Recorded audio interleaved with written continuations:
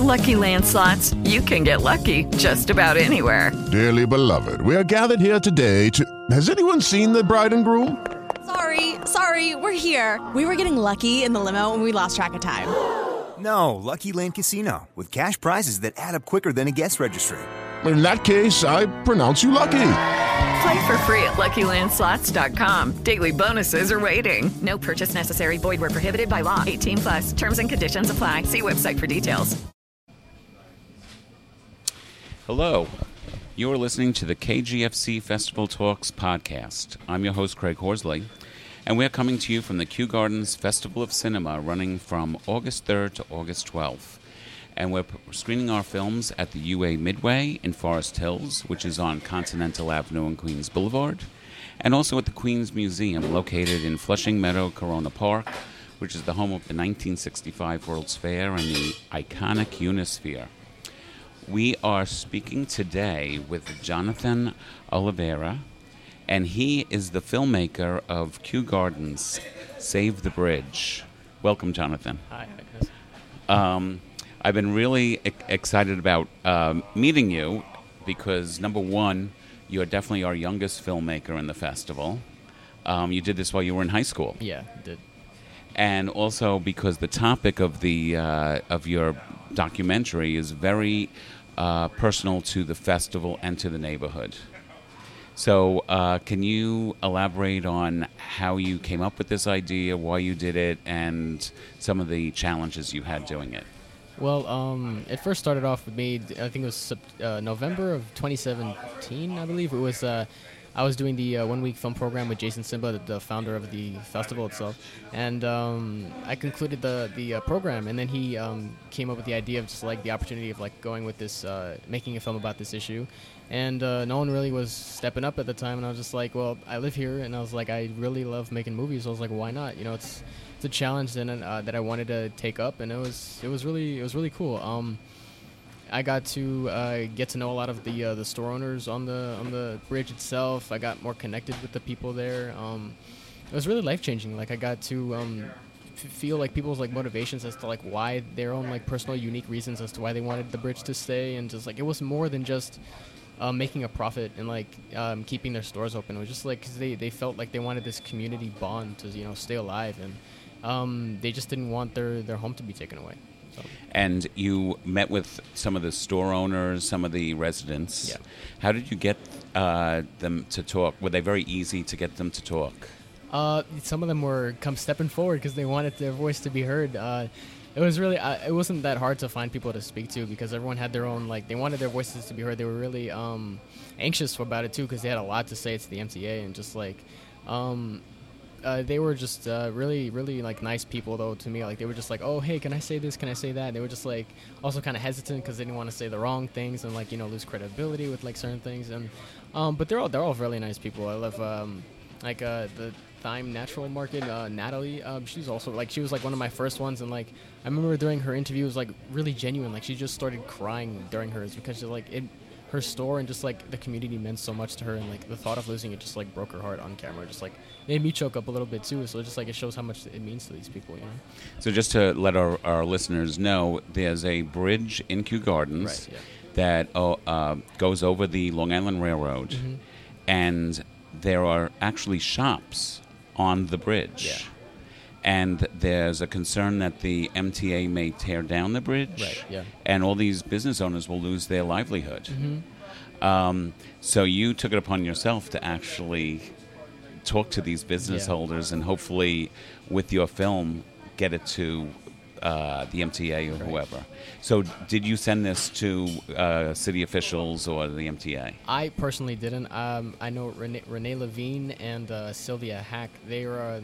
They both have like big connections with like people up in City Hall and stuff like that. And they, I think they conducted a meeting with the MTA themselves, and they asked me to make like a shorter version of the documentary itself to like show like a snippet of like what people's reactions were to this. And I believe the MTA now is like under like new management and all that. Like they changed everything, and they agreed to repair the bridge itself. And They funded the whole thing, and I think it's gonna stay. It's gonna stay.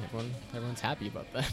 So you actually had an architect or an engineer you interviewed. Yeah. Where did you find that person? It was also, I think it's all Carol. Carol Lags. She is the greatest producer of all time. Like, she put me into to contact, like, I think almost every single one of these shop owners, because I mean, she's one of the reasons why the film also got made itself, because she told me about Al Brand and how he had this initial idea of just like what can be done to the bridge and how it can be possibly even saved without like that like a whole new like piece of, without like the whole need of reconstruction.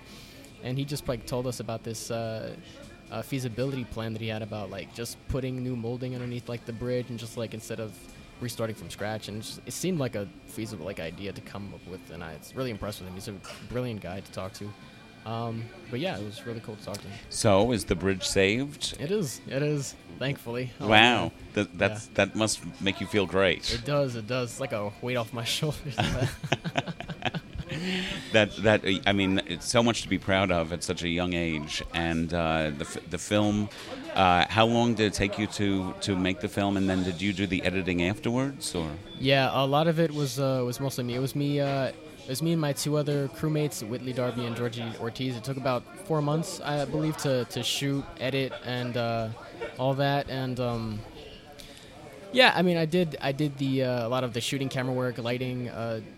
Editing afterwards was mostly like 100% me, but like, you know, they also helped me out with like carrying equipment and just like asking questions in interview, because I couldn't have done it all by myself. This is a really big project, so I appreciate them for sticking by me, you know. And how old are they? They're also now it's cool too, also 18 years old, just like me. But yeah, just they did me a favor, and just like it ended up in the festival. I cannot never thank them enough for what they did for me. So your first film at 18, which actually had a great social cause and a great social result. Yeah. What's your future? Do you want to go into film? Yes, I do, very much. I don't see myself doing anything else besides film. I feel like there's no purpose without it, and I feel like this is what I want to do forever. I would just want to keep making meaningful films that touch people's hearts, and, you know, make them be more open-minded about different topics and situations, and create conversations about real-world things, you know. So now this was a documentary. Yeah. When you're talking about what you want to do about film in the future, do you want to do shorts, full-length narratives? Yeah, full-length narratives is really much the end game for me. I want to inevitably become a director, most and foremost. But I'll do whatever it takes to get there, you know. Shorts and whatever it takes, like little jobs up until then I want to do. But to get to the top, I know it takes time, but I'll keep working until I get there. Do you have any stories in mind already?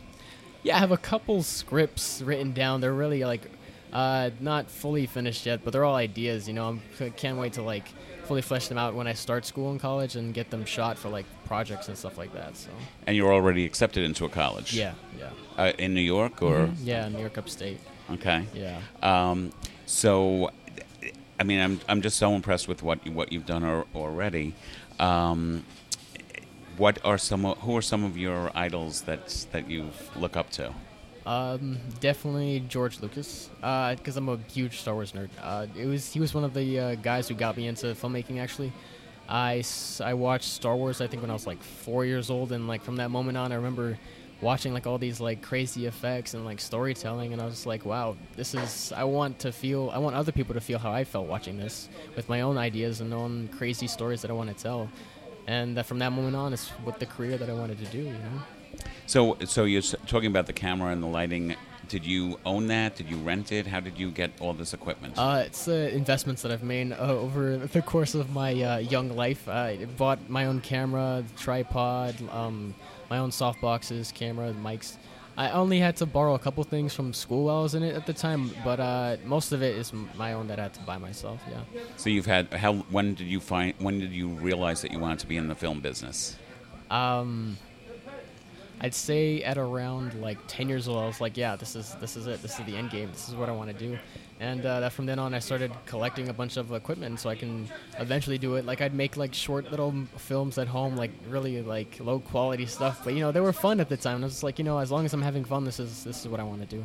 So you're at a much younger generation than I am, and you are used to seeing films on your camera, on your phone, on an iPad, where do you usually see your films? Do you go to the movie theater? Yeah, I hate. First of all, I hate like watching movies on my TV because I feel like it's not the same experience at all. I mean, I know that nowadays the price of admission is really expensive. It's about like $20 just to get in to watch a film, but it's more of a picking choosing because I know like you can't afford always to go to every single movie. So when I see something I really want to see, I have to like make it my first top priority to go to the theater and experience it with surround sound and like the big screen and all that to get the full effect. Because I don't just, it's the only way to watch a movie, it's the only way. And you want to see it with other people because that just makes the audience is sometimes 80% of the film, especially with a comedy. And so the films that you have in your head, are you more of a comedic person or a drama, or what do you think? I'm more of a like action adventure type of flair to like my stories. They usually when I come up with like I have ideas and I start writing them down, they're usually about like my protagonist like traveling the world and like solving like these different issues and obstacles to like get to like define their end game and their goals. And I don't know, I just love the idea of just like having a good fight in a movie and just like seeing that go down, and I'm amazed with like choreography and how it's done nowadays, and just like it's really neat to watch. I really enjoy those types of films. Well, I think those are going to be a little bit bigger budget than your documentary that you. Oh yeah, definitely. And how did you finance this the film that you did? There was no financing at all. It was there was no budget. Most of it because I had said I already invested in a lot of the equipment prior, and stuff that I needed I just borrowed from my school, so I didn't really have to put any money at all into it. So it was purely out of passion and commitment and determination to complete it. So you had quite a few interviews. Where were they held? Were they held in a restaurant? Most of them were held in each of their stores, honestly. I know that, for the shop owners, they were held in their stores.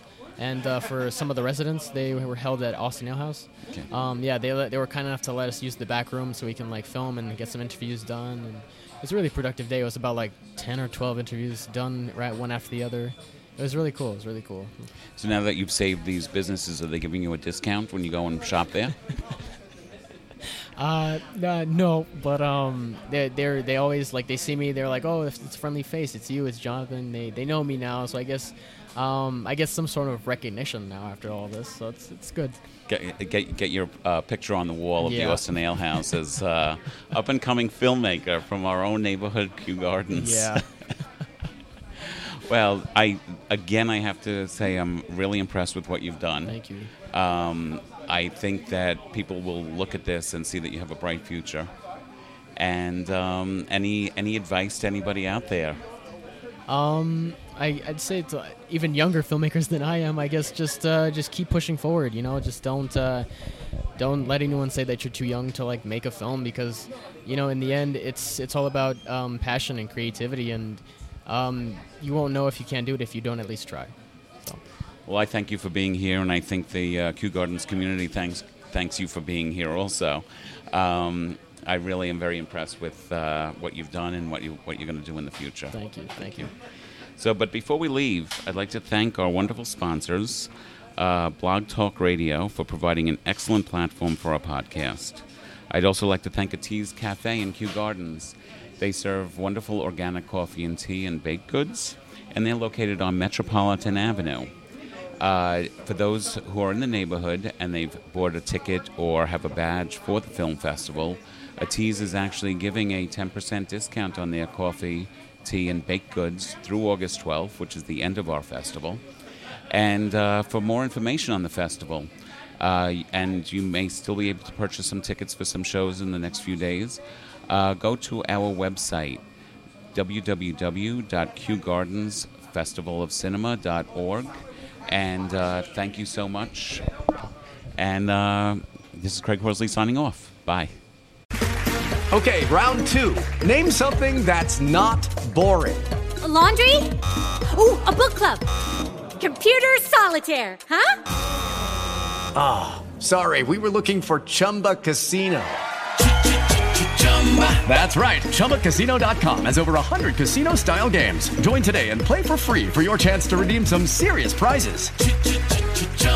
ChumbaCasino.com. No purchase necessary. Void where prohibited by law. 18+ terms and conditions apply. See website for details.